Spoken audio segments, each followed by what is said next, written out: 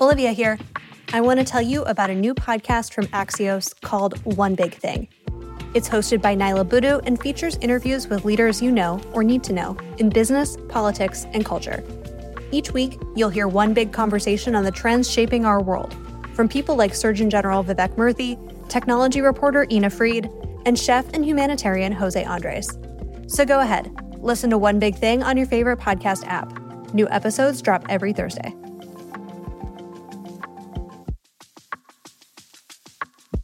At Radiolab, we love nothing more than nerding out about science, neuroscience, chemistry. But we do also like to get into other kinds of stories. Stories about policing or politics, country music, hockey, sex, of bugs. Regardless of whether we're looking at science or not science, we bring a rigorous curiosity to get you the answers. And hopefully make you see the world anew. Radiolab, adventures on the edge of what we think we know. Wherever you get your podcasts. Hi, I'm Hannah. And I'm Lauren, and this is the BioEats World Journal Club, where every Thursday we discuss breakthrough scientific research, the new opportunities it presents, and how to take it from paper to practice. So the title of this episode is My Tick Teacher. What on earth do you mean by that? We're talking today about what ticks can teach us about our own skin physiology. In last week's episode, we talked about how bacteria are locked in this eternal battle with other bacteria and how they've evolved a vast arsenal of antibacterial toxins. In today's episode, we're talking about what happens when one of the genes that encodes an antibacterial toxin jumps from the genome of a bacteria into the genome of a eukaryote. Okay, so remind me what a eukaryote is again, and what's the connection between bacteria and ticks here? A eukaryote is basically anything that's not a bacteria: plants, fungi, animals. Ticks are best known as vectors that transmit bacteria that cause disease in humans, like Lyme disease. And the process of genes moving between different organisms is called horizontal gene transfer. And how this happens between organisms in different kingdoms is pretty mysterious, but it can have a big impact on evolution. I'm joined today by Simei Chow, an assistant professor at UCSF, to talk about how ticks acquired an antibacterial toxin gene, and then over the course of 40 million years, shaped it to their specific needs. We also talk about how bias can influence how you set up experiments and interpret data, and how an unfundable research project inspired her to found a startup. The big picture question in this paper really dates back to a study we did before this, where we found that genes that encode this incredible intermicrobial warfare were stolen by eukaryotes through horizontal gene transfer. So these genes basically jumped over the course of evolution from bacteria to hosts such as ticks. So the big motivation for us was just trying to understand why. This was a pretty incredible moment in evolution, and it would potentially give us insight into why these genes were so valuable and how antimicrobial properties are used by very different organisms in the same way. And then it just opened up all sorts of other questions: how hosts control the different microbes that they interact with. And from the perspective of vector biology, you have organisms like ticks that transmit their microbes to us when they bite us, and thinking about how they are able to maintain those partnerships with those bacteria and how they fend off other bacteria, and the way that's all managed through their innate immune systems. Yeah, it is really interesting to think about this idea of horizontal gene transfer. So the concept is that in this particular case, a bacteria had a gene that encoded a protein that helped them kill other bacteria. And that gets adopted, transferred into the genome of the tick. And now the tick has the ability to fight off particular bacteria. Exactly. Yeah. So how would that be beneficial to the tick to be able to kill off bacteria? Well, ticks, just like us, encounter all sorts of bacteria. Some are good, some are bad, and their immune systems have to be able to differentiate and kill off the ones that are harmful. So that's a clear benefit. And this is not so different from the way we now mine bacteria for antibiotics, because we've basically realized that their playbook is much more sophisticated than any one that we could come up with now. That's basically what happened in evolution, is that ticks and other eukaryotes stole a tool from their playbook, basically. Yeah, bacteria have been fighting bacteria for far longer than eukaryotes. So they've already figured out all the tricks. So how can we tap into those tricks? So ticks have tapped into that by acquiring this ability to fend off different kinds of bacteria, but they don't want to fend off all bacteria. We know that ticks have a very stable interaction with this bacteria that causes Lyme disease, Borrelia. So does transmitting the Lyme disease bacteria benefit the tick in some way? Or is that just tolerated, or does that confer some benefit to the tick as well? Usually in vector biology, when a vector such as a tick or a mosquito stably harbors something that it can transmit, there's some beneficial partnership going on there. Actually, I think what you're getting at is an issue that we just did not see clearly at the beginning of this project, which is that even though we refer to Borrelia as a pathogen because it's harmful to us as humans, that it is in no way a pathogen to ticks. And so the way the tick would use something like an antibacterial toxin against Borrelia would be very different from the way it would use it against something that was actually harmful to itself. And so at the beginning of this project, we were really focusing on the bacteria that are known to be associated with ticks and look at how it affects that. And so it took, I'm kind of embarrassed to say, it took us about 2 years into the project when I started my lab for that to finally click and realize that all the negative data we were getting with Borrelia made a lot of sense, because actually Borrelia was evading the tick immune system and was the outlier. That is more of a symbiotic relationship, not an antagonistic one. Right. So we think of Borrelia, this particular bacteria that causes Lyme disease, as being a pathogen. It is a pathogen to us. It causes disease in us.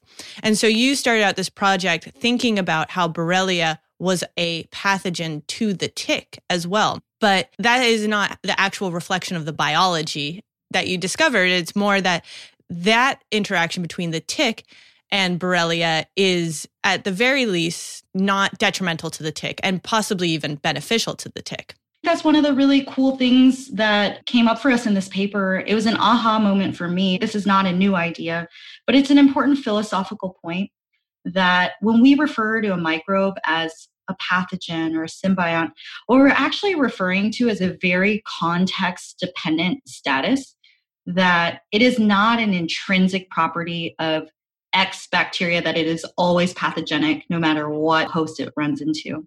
Right. Yeah. Nothing is a pathogen across the board at all times in every context. Yeah. It's all about dynamics. That leads us back to this gene that we were talking about that was horizontally acquired, this DAE2. So to start off our discussion of your paper, what did you know about the function of DAE2 or its evolution? So we knew a lot about what it did in bacteria, the ancestral form, that basically it breaks down this outer layer of the bacterium called the cell wall, and that causes the cell to lose integrity and burst open. What we were trying to figure out is what are the exact microbes that this enzyme is actually trying to keep out of the tick, and what does that tell us about the biology of ticks?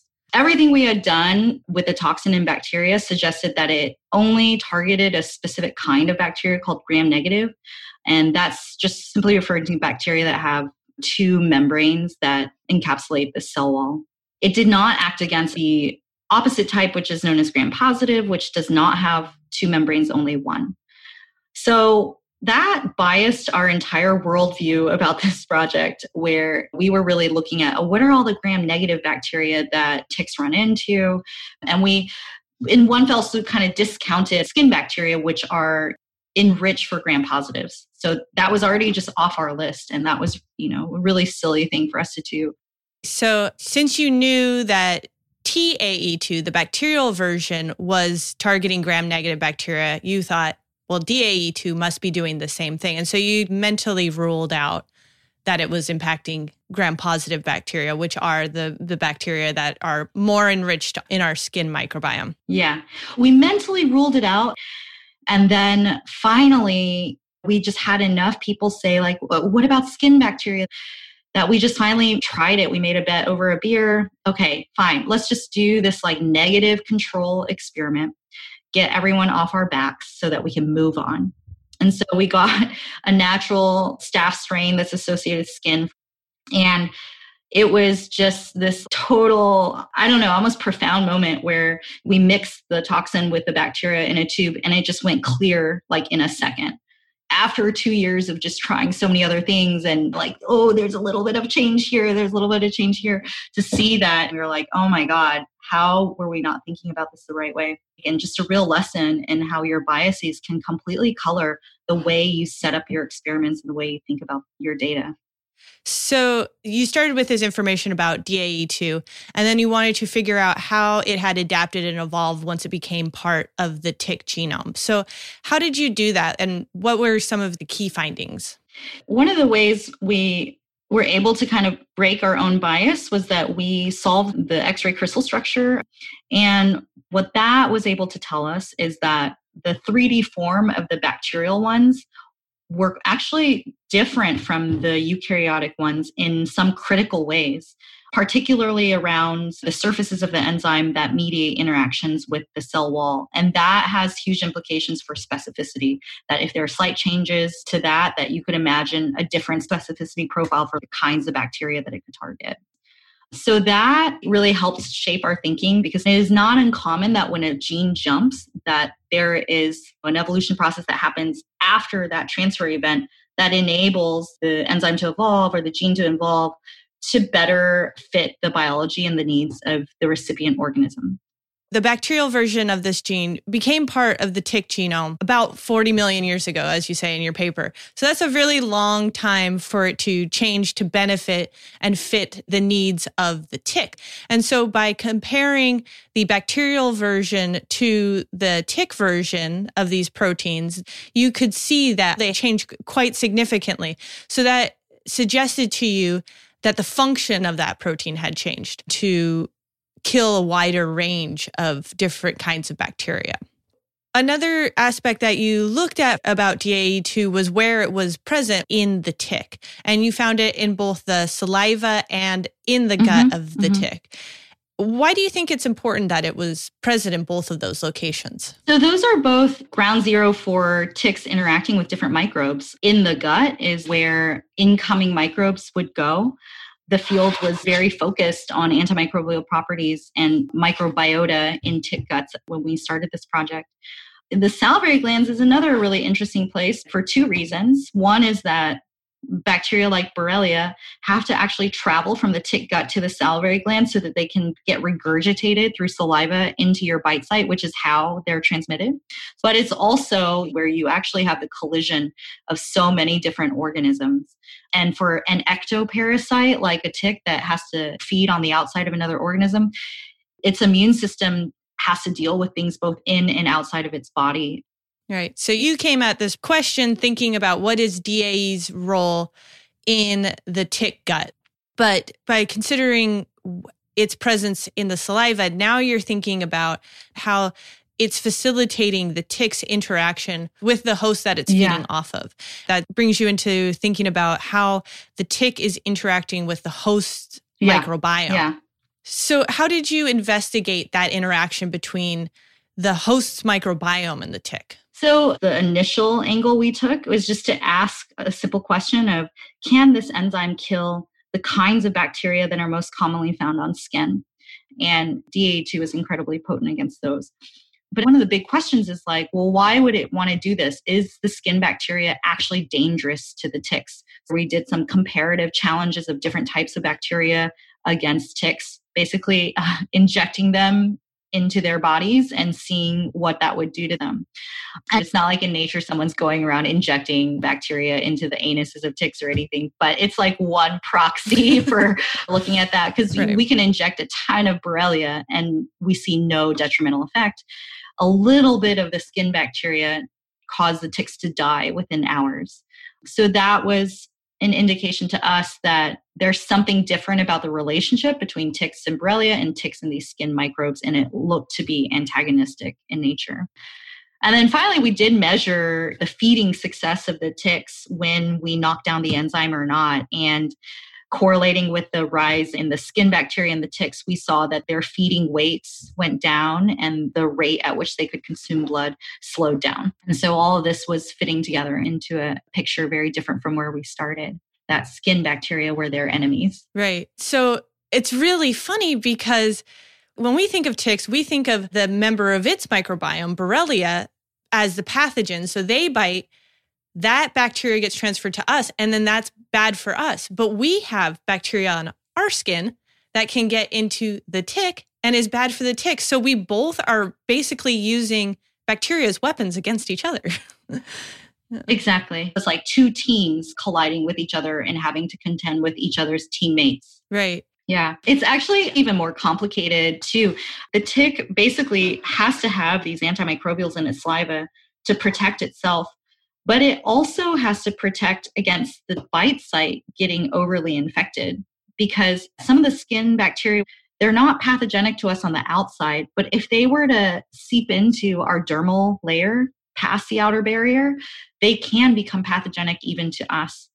And it's like a dual purpose for these antimicrobials, to protect the tick and also to protect against infection of the bite site, which if that happened, you could imagine all the alarms in your skin would go off. You know, you would scratch it, it would inflame. There are a lot of things that are there to protect you against this exact sort of thing. It's almost a protective role, for a host, but the fact is, like, if they hadn't bit you, it wouldn't be a problem. Exactly. Yeah. Yeah. I think that way of thinking about us and our microbiome as a team, I really like that, because you really cannot separate yourself from your microbiome. Yeah. And that now I also wonder if our skin microbiome has in any way evolved to provide this exact protective mechanism, that maybe it's not an accident that they are toxic to ectoparasites like ticks, because ticks arose before we did. We've never existed without bacteria and ticks around us. Yeah, I think that's a really nice segue into kind of what the bigger picture implications of this work are and how we can kind of operationalize some of this information. So the work identifies this microbial threat to ticks that we already have on our skin. Do you think there's a way that we could possibly exploit this to make ourselves more resistant to ticks? Yeah, for sure. Now, I think there's a lot of aspects of the biology in the system that if we just understood it better, we could manipulate all of these dynamics. The tick itself has clearly evolved a lot of antimicrobials that are specifically tailored to our skin. And so, as I mentioned, some of those microbes can become pathogenic to us. I mean, should we maybe borrow a page from the tick's playbook and tap into its antimicrobials for our own benefit? And then moving beyond microbes, part of the reason ticks are such an amazing partner for microbes like Borrelia is that they have basically become master scientists of our skin physiology. Because like mosquitoes and other blood-feeding organisms, they have to bite into it. But unlike those, they have to stay there and basically build a home in your skin for sometimes over a week. And so think about all the things that it needs to deal with. It needs to deal with you noticing it and maybe pulling it off, so your ability to sense it. It enhances blood flow. It prevents your skin from healing over the bite. So it's achieving all of this, not by chance, but through molecules in its saliva that it's delivering throughout the blood meal. Borrelia itself capitalizes on all these different activities in tick saliva. So can we actually be like Borrelia, and maybe we should actually exploit those exact properties in tick saliva if we were wanting to think about new ways of treating things related to skin, such as inflammatory skin diseases or sensory pathways, wound healing, that we should probably look to ticks that have been studying our skin for a very long time. I hadn't considered that way of thinking about it, what the tick is able to do in terms of augmenting our biology. Mm-hmm. So all the things that it can do to calm the site of infection, prevent infection, speeding up blood flow, those have therapeutic properties as well. If you were to remove them from the fact that they're transmitting Lyme disease, but those could be used to treat different conditions. Yeah, totally. And there's actually a great need for that. When we started thinking about tick saliva, I had to read a lot about skin and skin diseases, and there are very few drugs that effectively target itch and inflammation, a lot of things that are commonly associated with skin conditions and diseases. And so actually a colleague of mine, Kira Piskanzer, who's a neuroscientist at UCSF, she and I are co-founding a company to move in this direction, mining tick saliva for all these different therapeutic activities that could really solve a lot of problems that have been outstanding in the area of skin. I'm so interested in this. You are also a new PI. This is the first published paper from your lab, which I want to congratulate you on. But how do you decide what is a research project in your lab versus what you are now interested in founding a company on the basis of? Yeah, no, that's a great question. Part of it is that I've been wanting to study this problem for a long time, but it's a very open-ended question that isn't easily funded by academic grants that are generally more hypothesis-driven. And it was a clear opportunity to partner with biotech and think about how to do science outside of academia where the mission is really aligned. It makes sense to move outside of the academic sphere when you have like a really practical problem you're trying to solve. Yeah, that makes a lot of sense. I think it's really interesting that you frame it in terms of like, it's not hypothesis driven in the way that you need to have like a really strong hypothesis when you're applying for a grant. Here, it's not a hypothesis. You know that there are factors in tick saliva which mediate these interactions with the host. And your aim is to go out and find those, figure out how they work, and then turn these into therapeutic modalities that can treat this unmet need of skin conditions. And that's a really different way of thinking about like how you set up a project in academia. Exactly. Yeah, I actually wrote 2 grants that were not funded on this topic. And the feedback was, you just need more preliminary data. We need you to focus on one mechanism, one pathway. At some point, you just realize you're trying to fit like a square peg into a circle. I'm really just trying to mine what the activities are and see what practical uses exist. And that does not seem like a project for academia at this moment. I mean, later we may run into really interesting mechanisms that we'll want to follow down. And that would be great for the kinds of thesis projects that exist in graduate labs. Right. I love that idea of being like, is there a way to turn what we might call a fishing experiment into the basis of a startup as opposed to something that is a project that you can't get funded? Yeah. It's like an untapped resource of unfundable research could actually be the basis of a bunch of really interesting startups. It's been honestly really exhilarating. I think Kira and I feel like so excited to learn about a whole different incentive structure that we were honestly a little bit intimidated by before. I think as academics, there's a little bit of a feeling of like, oh, don't trust capitalist forces, don't leave our academic bubble. I mean, no system is perfect. There's a lot of issues with the incentive structure in academia as well. And so you just have to figure out for your specific goal for this project, for example, like what works best. And it's been really fun. I mean, there's just like amazing scientists and people outside of academia that I never had access to before that I'm really enjoying interacting with. Yeah. Yeah. It's just a whole different way of approaching the scientific endeavor. Totally. I think that that's another takeaway from all of this. And, beyond just the actual scientific content, just how easy it is to bias yourself against certain ideas if you cling to your assumptions going in. Every time in my career that I have gotten a result that was not in line with what I expected, you always have that feeling of like resisting. And it is always the surprising result that you don't want that becomes the most interesting thing that you pursue. So yeah, I learn it over and over and over. It's just hard. I mean, it's always more fun to be right. Really? But maybe it's more useful to be wrong. Exactly. Yeah. Simei, thank you so much for joining me on Journal Club today. Thanks for having me. And that's it for Journal Club this week. If you enjoyed this episode, please subscribe, rate, and review wherever you listen to podcasts. And to learn more about how biology is technology, subscribe to our newsletter at a16z.com/newsletters.